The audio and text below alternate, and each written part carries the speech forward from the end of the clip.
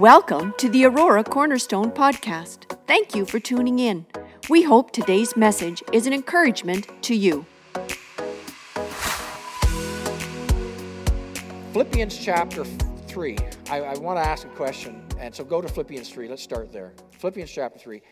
And the question I want to begin with today is, and you can respond, how many here, you have a trophy of some type at home? You have a trophy, your own trophy, not your kid's trophy. You have a trophy. Put your hand up if you have a trophy. Only 2 of us have trophies? 3 of us, 4 of us. Okay, I thought it was going to be more than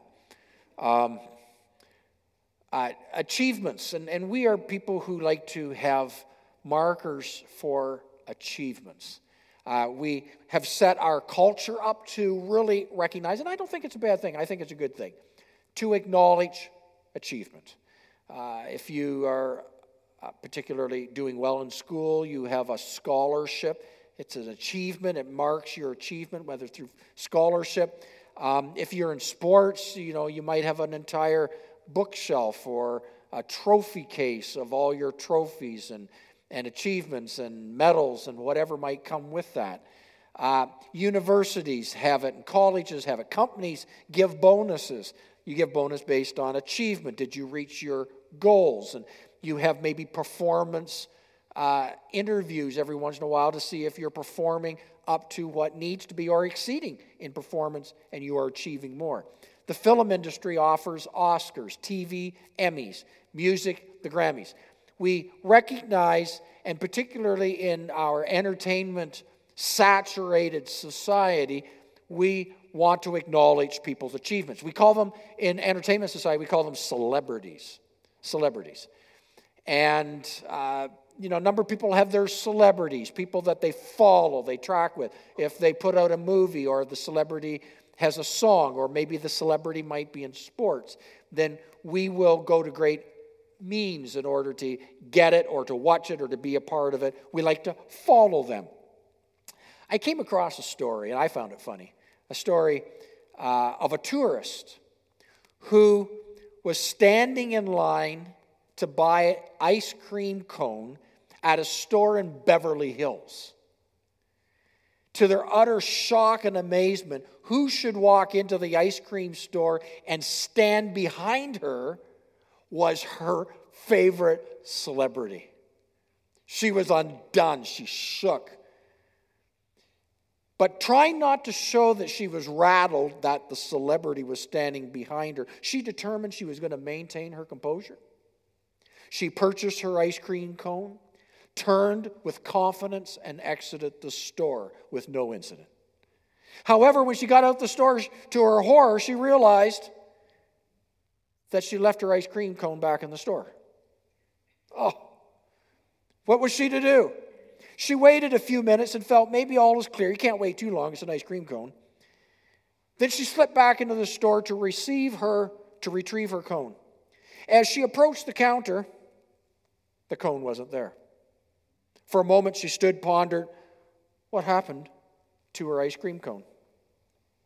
Then she felt this polite tap on her shoulder, and turning around, she was confronted by, you guessed it, her celebrity. The famous actor then told the lady that if she was looking for her ice cream cone, she had put it in her purse. High achievers can intimidate us. We can do stupid things around them. Well, the Apostle Paul writes chapter 3, and he identifies himself as a high achiever. He identifies his life, what his life was, and what it now stands for. Let's go to chapter 3. I hope you have that. Turn to it in your Bibles, your devices. I know we will be putting it up on PowerPoint. If you are watching us live, I invite you also just to turn to it so it's in front of you, because we're going to go through it almost verse by verse, because there's so many significant points to look at as we go through chapter 3. Let's just ask the Lord to guide us. Lord, this morning we desire your Holy Spirit to navigate these next few minutes intentionally. Take us to where you would have us to go I pray you would give us clarity of thought. Help us to be alert. Help us to be watchful and careful in how we handle your words, that they be words of life to us today. In Jesus' name, amen. Chapter 3, verse 1. Paul says, he's writing to the Philippians. He's writing from Rome. He's in jail. He's writing this letter. And we've been on this series. This is part 4 of our series. Verse 1. Further. So he's following on with the thoughts he's just been talking about. We've preached about them. I'm not going to review any of it. Further, my brothers and sisters, rejoice in the Lord. Everybody say rejoice in the Lord. Now turn and look at somebody else and say rejoice in the Lord. Now turn and look at someone else and say rejoice in the Lord. Okay. Rejoice in the Lord. People at home, I don't know who you were looking to, but rejoice in the Lord. Another translation says, have joy in the Lord. So it's not just like, put something on and start bouncing and dancing. No, have joy in the Lord. Now, we've talked about there's a big difference between happiness and joy. Happiness comes and goes. Happiness is based on the moment, based on the emotions. But joy is not. Joy is none of the above. Joy is deep-seated. Joy is in spite of circumstances. You have joy. You can be in the most horrible situation and have joy. Doesn't mean you're excited. Doesn't mean you're happy. Doesn't mean you have to put a big smile on your face. But your countenance and your demeanor is filled with an assurance of joy. So as we come to this passage right here, it says in verse 1, have joy in the Lord. He continues, it is no trouble for me to write the same things to you again, and it is safeguard for you. He's saying, listen, I'm going to keep telling you the same thing here. And it's no trouble, because the payoff is that you can discover the joy that I've discovered. The payoff is great. So I'm going to keep saying, it doesn't pay me to do it, doesn't trouble me. I'm going to keep doing this because it's for your good to have joy in the Lord. Well, how many here know that there are some real joy killers in this world? There's some real joy killers. They don't have joy, and they don't want you to have joy. I call it, they like to rain on your parade. They like to spill out of their boundaries onto your boundaries because they're miserable and want you to be miserable. Now, you know some people like that.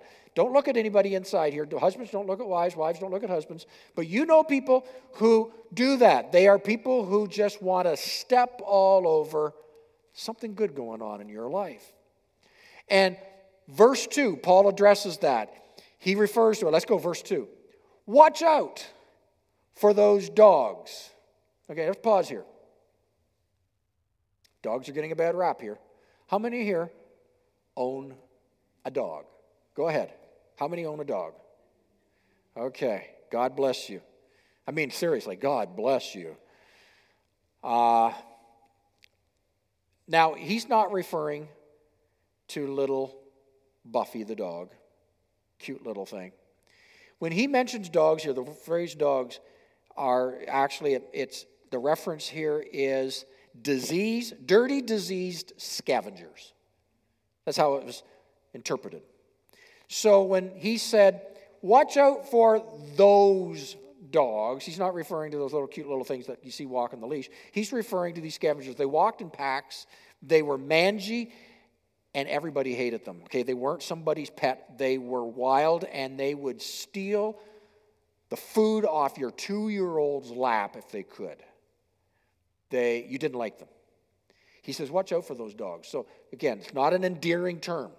Watch out for those dogs. You get this when you continue. Those evildoers those mutilators of the flesh.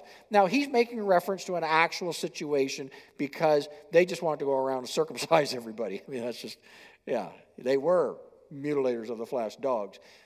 That was the particular situation, but there's a broader application to this, and that's today. He's referring to those, beware of the people who will rob you of your joy. Beware of those who will steal it from you.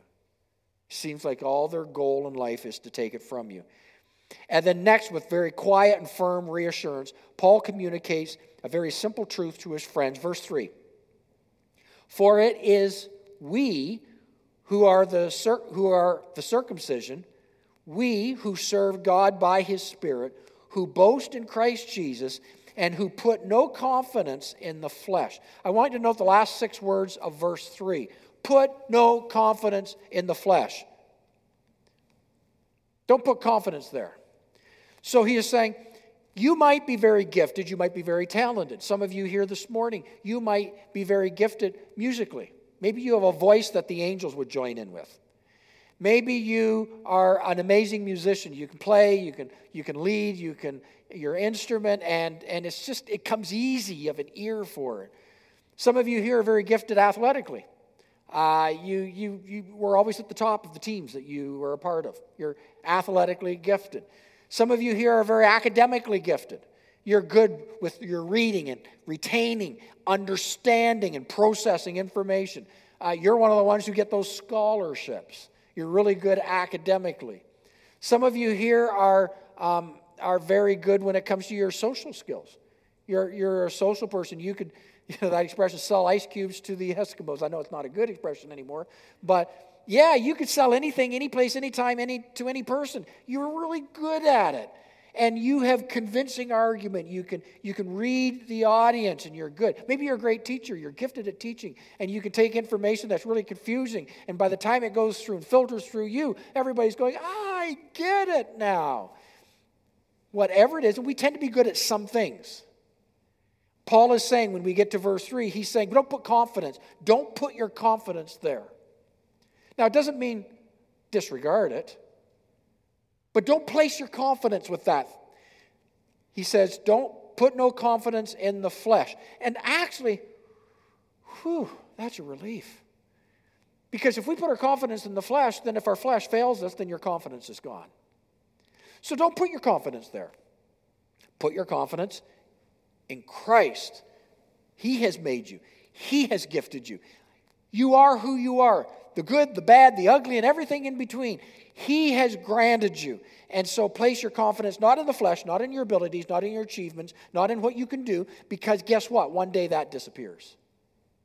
One day that diminishes. One day it gets burned up, it gets lost, it gets old, it gets wrinkly, okay, it gets decrepit. Whatever it is, don't place your confidence there. Verse 3, place no confidence there.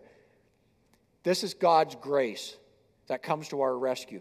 We place our confidence in that God's grace is sufficient for all things. No pride, because God gets the glory.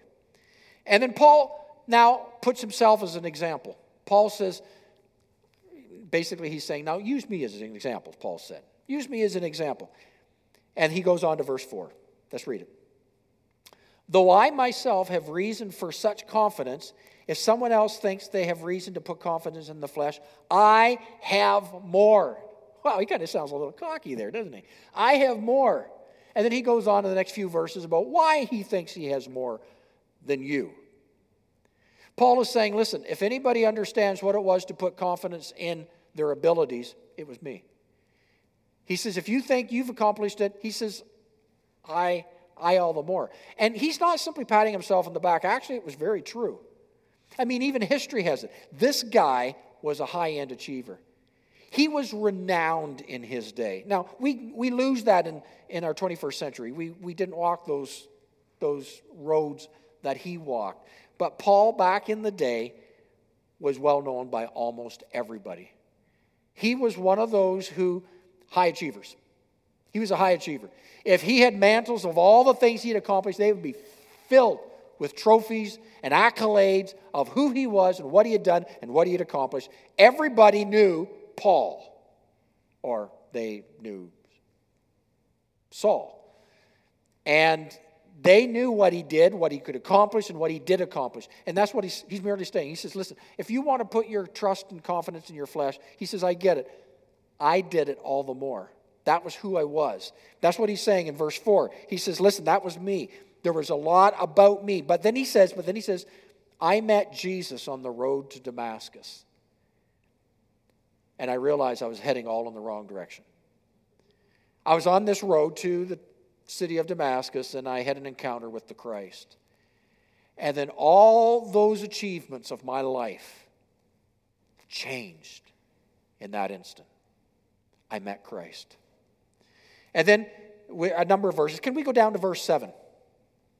But whatever were gains to me, I now consider loss for the sake of Christ. What is more, I consider everything a loss because of the surpassing worth of knowing Christ. Everybody say surpassing worth. We're going to come back to that. Because of the surpassing worth of knowing Christ Jesus my Lord, for whose sake I have lost all things. I consider them garbage, that I may gain Christ and be found in him, not having a righteousness of my own that comes from the law, but that which is through faith in Christ, the righteousness that comes from God on the basis of faith. Let me just unpack that for you. Back it up. 7.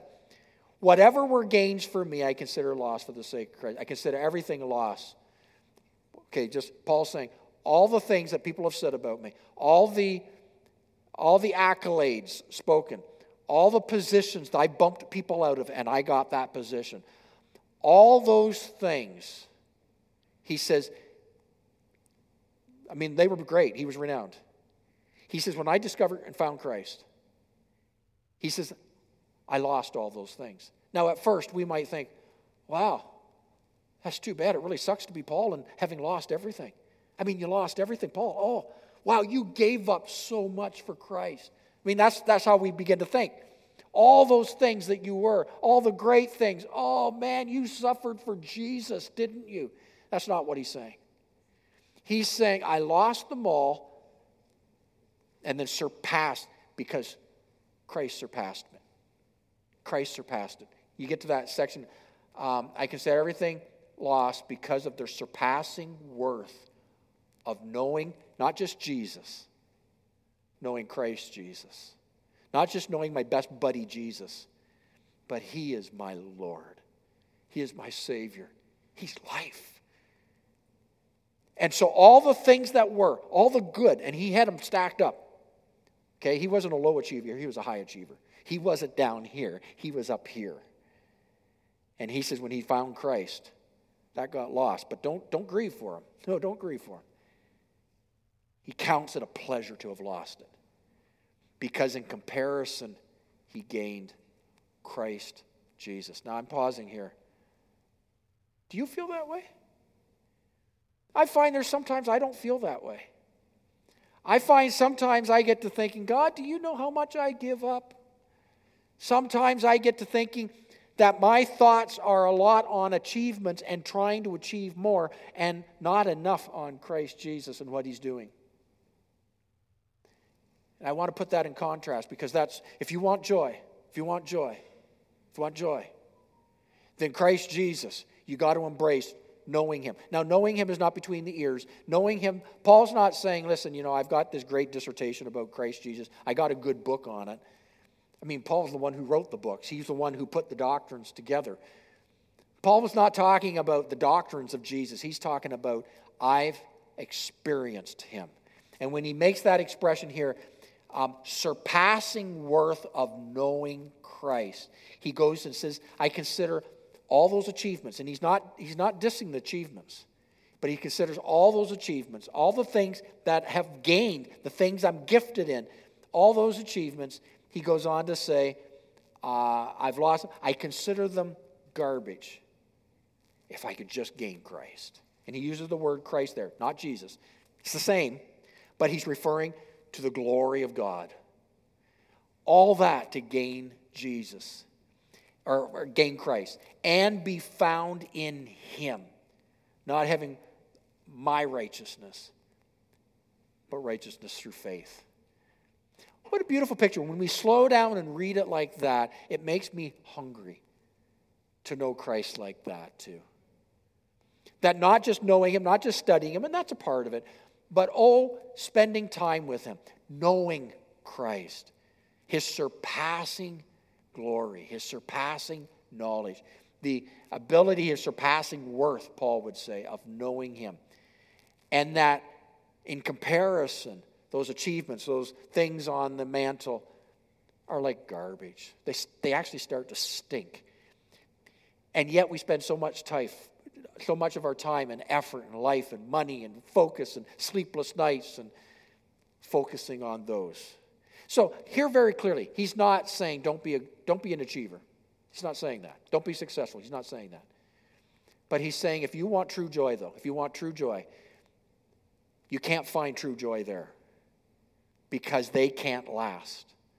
True joy has to exceed those, and it's found, as Paul says, I had all those things, but when I encountered Christ, those things got lost in comparison to the joy, having joy in Christ Jesus. And Paul, he actually talks a little bit about what that actually looks like. I mean, he goes from all those achievements to ground zero back up to elevated joy with his Lord and Savior, Jesus Christ. That, he says, is my secret to joy. We pick it up in verse 10. Verse 10 says, I want to know Christ. Yes. I'm thinking, yes. Nobody even asked the question. Yes, he says. To know the power of his resurrection and participation. That participation means fellowship. Another translation actually uses it. And participating and engaging in his sufferings, becoming like him in his death, and so somehow attaining to the resurrection from the dead. Did you note that part? I want to go back 10. I want to know Christ. Yes, to know. He says not just, again, he's focusing not just to understand him, not just to recite him, not to talk about him. He's talking about not just that, I want to know the power of his resurrection. Now, that doesn't mean he one day was going to rise from the dead. I want to know what it is to live every day with that kind of power of Christ in work. But here it is. He continues. He just doesn't stop there. And participation or the fellowship in his sufferings to be like him. It's not about all the good. It's about in everything. I want to know Christ lived through me. Here's this high achiever. He's not talking about living a perfect life. He's talking about living a life in Christ. Let me just bring it home. Maybe in some ways you feel you've arrived. Maybe your accomplishments might include your workplace. Maybe some here today, you've worked to get where you are. You have climbed that ladder. Maybe not corporate, but it might be in your area of expertise, in your area of specialty. You're there. Maybe you are at a good place in salary right now. Maybe you are popular among your peers. They would vote you to be, the VIP of the company or your group. Maybe you drive a fine automobile in the parking lot here. Maybe you have an eloquent wardrobe. Maybe a nice home. Maybe a summer home. Maybe you've got a winter home too. But here's the issue. Here's what Paul is saying. He says you got to look deeper. If you got to have joy, the joy of the Lord, you got to look deeper than this. Questions like this you need to ask. How's your personal life? That part of you when no one else is looking, how is it?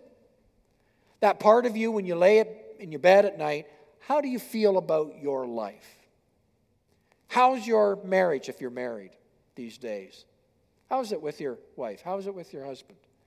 How's your relationship with your son or your daughter? Are there any habits out of control in your life? Are there addictions that you're not conquering? What if you become ill? What if you lose the ability to earn? And this is something I've been thinking a little bit about lately because I just picked up my second copy. First copy I lent out and it never came back. Second copy of Billy Graham's book, Nearing Home. Nearing Home. And I'm reading it again. And he wrote it when he was 93 years old. Of course, Billy Graham has passed, gone to be with the Lord. Billy Graham was a high achiever. Wouldn't you say he was a high achiever? He wrote this book because in the year prior to writing it, he encountered a lot of physical problems. His Parkinson's was taking over. A lot of things were breaking down. He had even identified, he said, he came to the place in his ministry. He was watching somebody else one time, in his younger years, and this preacher was pastoring of church, and he didn't know when to hang it up. He didn't know when to hang up the hat. And he had gotten old, and he got a bit decrepit, and he wasn't very sharp anymore. And he says it was really sad to watch this one-time great preacher get up, and he couldn't keep his thoughts in order. And somebody actually had to come up and, kind of take him off the platform. And Billy Graham saw that. He said it was the best thing that ever happened. he told his crew that works with him and his family, he says, when I start to lose my edge, don't let me continue to do what I'm doing. Let somebody else take it. He says one of the best things he ever did. And that had happened years prior.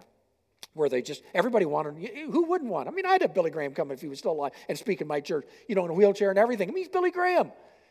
But he said, don't do it. Don't do it. If I've lost my edge, just let me be behind the scenes and push the younger generation forward and bless them. What a great man. And he's writing this book, and he's talking about this part.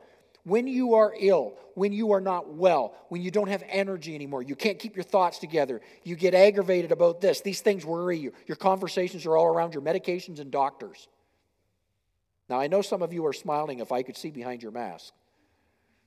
When your conversations tend to be mostly about medications and doctors, in those times, when you've lost your earning power, the secrets that may haunt you, the worries that cause you to keep rolling over and over in the night, you can still, as Paul's talking about, those are the real questions. Is there the fundamental grace of God, the joy of the Lord? And he takes us into the next part, and I got 5 things to share, but let's read the verses first. Pick it up in verse 12. Now that I have already attained all this, not that I have already attained all this, or have already arrived at my goal, but I press on to take hold of that for which Christ Jesus took hold of me. Brothers, sisters, I do not consider myself yet to have taken hold of it. One thing I do, forgetting what is behind and straining towards what is ahead, I press on toward the goal to win the prize for which God has called me heavenward in Christ Jesus. All of us then who are mature should take such a view of things. And if on some point you think differently, that too God will make clear to you. Only, verse 16, let us live up to what we already have attained. I want to summarize 5 things. Here we go. Number 1, the plan is progress, not perfection. So don't make perfection the goal. Make progress your goal. Are you growing in the Lord? Step at a time, step at a time. And if not, why not? And what will it take for you to get back on your growth trajectory with God? Quit comparing yourself to them, that person, this person, that person. Don't buy that. Compare yourself to the Lord Jesus and what He's doing and wanting to do, and begin that trajectory of growth back with Him.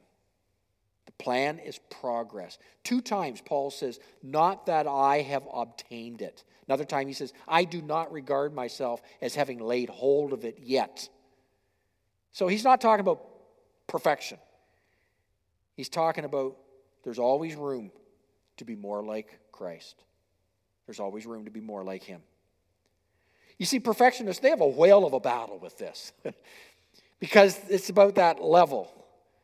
They want life lived flawlessly by everybody, and so them and you and right, everybody. That's not what he's talking about. Listen, if in the last couple of years you've seen some good God-given growth in your life, celebrate it. Rejoice. Have joy. Isn't that great? Isn't that great? I'm just giving you permission. Have joy. Celebrate. And if not, it doesn't have to keep that way. Then let's do that. If in the last year, if in the last 6 months, look for things that you can, are you growing, or are you not? And that's the big question. So the plan is progress. That's what Paul is saying. Secondly, the past is over, forget it. Now, it doesn't mean you throw out all your scrapbooks and stuff. It's not talking about that. But sometimes we live our life, listen, how many here have your license? You can drive a vehicle. How many have your license? Okay, I know that might be actually 2 different questions. You have your license and you can drive. Some people have a license and they can't drive. I get that. Okay, so I'm assuming you can. You have your license, you drive a vehicle. Listen, it's not a good thing to spend a lot of time looking in your rearview mirror. Because if you look a lot in your rearview mirror, what's going to happen? You're going to run into somebody. Right? I remember they told me that when we did driver training way back when. It's like I remember the driver training lady telling me, she says, you're responsible for what's in front of you. not what's behind you. Be responsible for what's in front of you. Great word. And likewise, we can always be looking in our rearview mirror, looking back over. You know, runners, and he actually got this from runners. When you're running and you're in a competitive race, you might think, I wonder where the second place is, and you lose stride. So don't look over your shoulder. Don't look in the rearview mirror. He says, listen, the past is over. Maybe your past was great. I mean, maybe it was just amazing. And we keep looking back and we keep singing the same songs that you sang 20 years ago, 30 years ago, 40 years ago. You can't get off of it. No problem singing those songs as long as you got new ones too. Right? Anybody want to? Where's Pastor Trish? Pastor Trish, give me an amen. Amen. Thank you. All right. Last week when she was on speaking, I didn't realize our live stream people could respond, and God bless you, Pastor Trish's family. You were responding. I love you guys. Just constant beret of responding. It's true. There's something about that. Listen, it's not that you don't do your best, but at the same time, pass us back, and don't get caught up in that. Don't get lost in that. We can lose our place by always looking back. Maybe it's a great past, but even in the great past, let's move. Let's look forward. And that brings us to the next point, number 3. The future holds out hope. Reach for it. The picture Paul has here was a picture of the chariot races. And maybe you've seen pictures of them or you've seen episodes maybe on television. And in the chariot race, you see the chariot, the guy's leaning into it. It's kind of strange. They just like leaning into it. And maybe it's a benefit. Maybe it helps the horse. I'm not sure. But that's the picture. The picture here is the future holds out hope. Lean into it. Lean into it. Reach for it. Reach for it. What lies ahead, Christ has for you. And there's some good things he has ahead. Number 4, the secret is a determined attitude. Maintain it. He says if anyone has a different attitude, God will reveal it to him. The attitude. Have an attitude that is confident. Have an attitude. It's not just self-motivation. We're not talking self-motivation. We're talking about a determined attitude. The attitude is an attitude that is of, again, joy, but of that there's pleasure. The greatest thing that will attract people to Jesus is not your words. The greatest thing that will attract people to Jesus is an attitude of joy, consistently lived out in your life. Because it's a commodity that it's not recognized very much. And oftentimes people reject the message of Christ because they're rejecting a picture of a messenger at some point. And they don't want to be like them. Well, that's sad. So then you and I have to maybe spend a bit of extra time and effort in order to right what was wrong just by them getting to know you and realizing you don't have to be miserable to be a Christian. You can be joyful and be a follower of Christ. That's what Paul was making reference to. Determined attitude. I came across a book, Bob Benson. It was a little excerpt from the book. He wrote a book called Laughter in the Walls and talking about this kind of an attitude. Let me just read a little portion of it. Okay, let me just do that before we close. Laughter in the Walls. Here it is. I pass a lot of houses on my way home. Some pretty, some expensive, some inviting. But my heart always skips a beat when I turn down the road and see my house nestled against the hill. I guess I'm especially proud of the house and the way it looks because I drew the plans myself. Obviously a bit of an architect. It started out large enough for us. I even had a study. 2 teenage boys now reside in that study. It had a guest room. My girl and her 9 dolls are permanent guests in that guest room. I had a small room made just for Peg. Peg's his wife. For Peg. Had hoped it would be her sewing room. However, 2 boys swing on the Dutch doors. They've claimed that room as their own. So it really doesn't look right now as if I'm much of an architect. But it will get larger again because one by one, they will go away to work, to college. They will go to service, to their own houses. And then there will be room, a guest room, a study, a sewing room for just Peg and I. But it won't be empty. every corner, every room, every nick in the coffee table will be crowded with memories. Memories of picnics, parties, Christmases, bedside vigils, summers, fires, winters, going barefoot, leaving for vacation, cats, conversations, black eyes, graduations, first dates, ball games, arguments, washing dishes, bicycles, dogs, boat rides, getting home from vacations, meals, rabbits, and 1,000 other things that fill the lives of those who would raise 5. And, here's the last sentence, catch this. And Peg and I will sit quietly by the fire and listen to the laughter in the walls. I like that. Sit quietly by the fire and listen to the laughter in the walls. A determined attitude. An attitude that is not brought down by changes, but determined, persistent, confident, moving forward. And number 5, keep a high standard. Keep a high standard. I just want to close with these 2 verses here. Galatians chapter 6, verse 9. And let us not lose heart in doing good, for in due time we shall reap if we do not grow weary. Great verse, isn't it? Don't lose heart in doing good. There will come a time we'll reap a harvest. It will happen. 1 Corinthians 15:58. Beloved brethren, be steadfast, be immovable, always abounding in the work of the Lord, knowing that your toil is not in vain in the Lord. Sometimes we get the feeling it is. Sometimes, volunteers who come early on Sunday mornings, who come and clean up and set things up and do the data, it can get long and seeming unthankful, non-thankful. But just keep doing good. Keep doing good. Keep the high standard. Those who, even the worship team comes at 8 o'clock and just going through things and just to provide worship for all of 15 minutes. Keep the standard.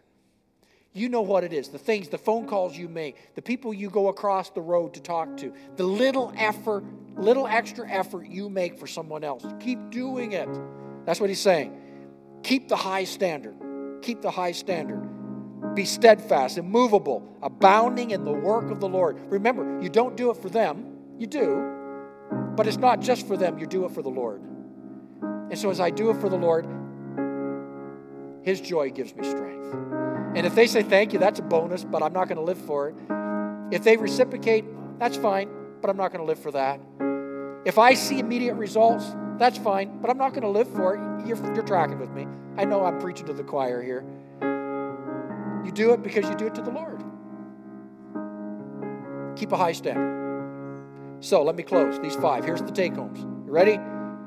The plan is progress, not perfection. The past is over. Forget it. The future holds out hope. Reach for it. The secret is a determined attitude. Maintain it. Don't let them steal it from you. Watch out for those dogs. They'll try. And keep a high standard. Just keep doing it. Just keep doing it. Just keep doing it. Joy for high achievers. Paul says it's there. It's for you. I want to close, and I want this to be our hearts, our story, our lives, that this would be for us today.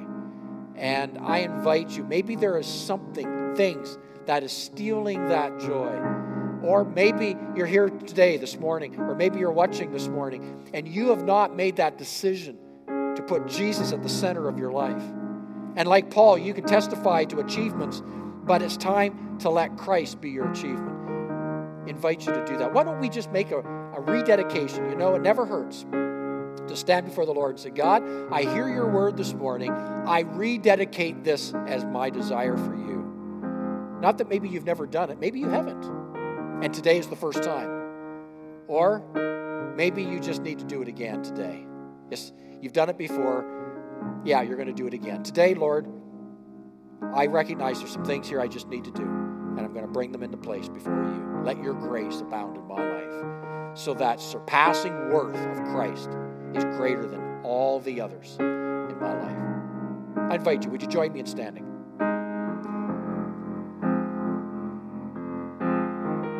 In just a few moments, I'm going to close in prayer. But there's a song I wanted us to sing before I close in prayer. And it's a song we sang a couple of weeks back. And it goes, let it be Jesus, the first name that I call. Let it be Jesus, my song inside the storm. I'll never need another. And it comes right from Philippians. I invite you. Let's join together as we sing this song. Let it be Jesus,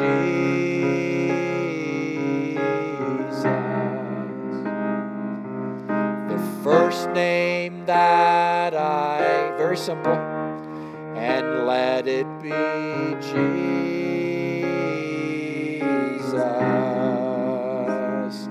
the song inside the storm.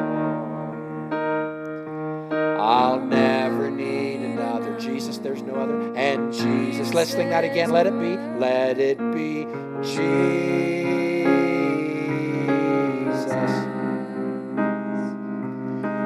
First name that I call. Let it be Jesus.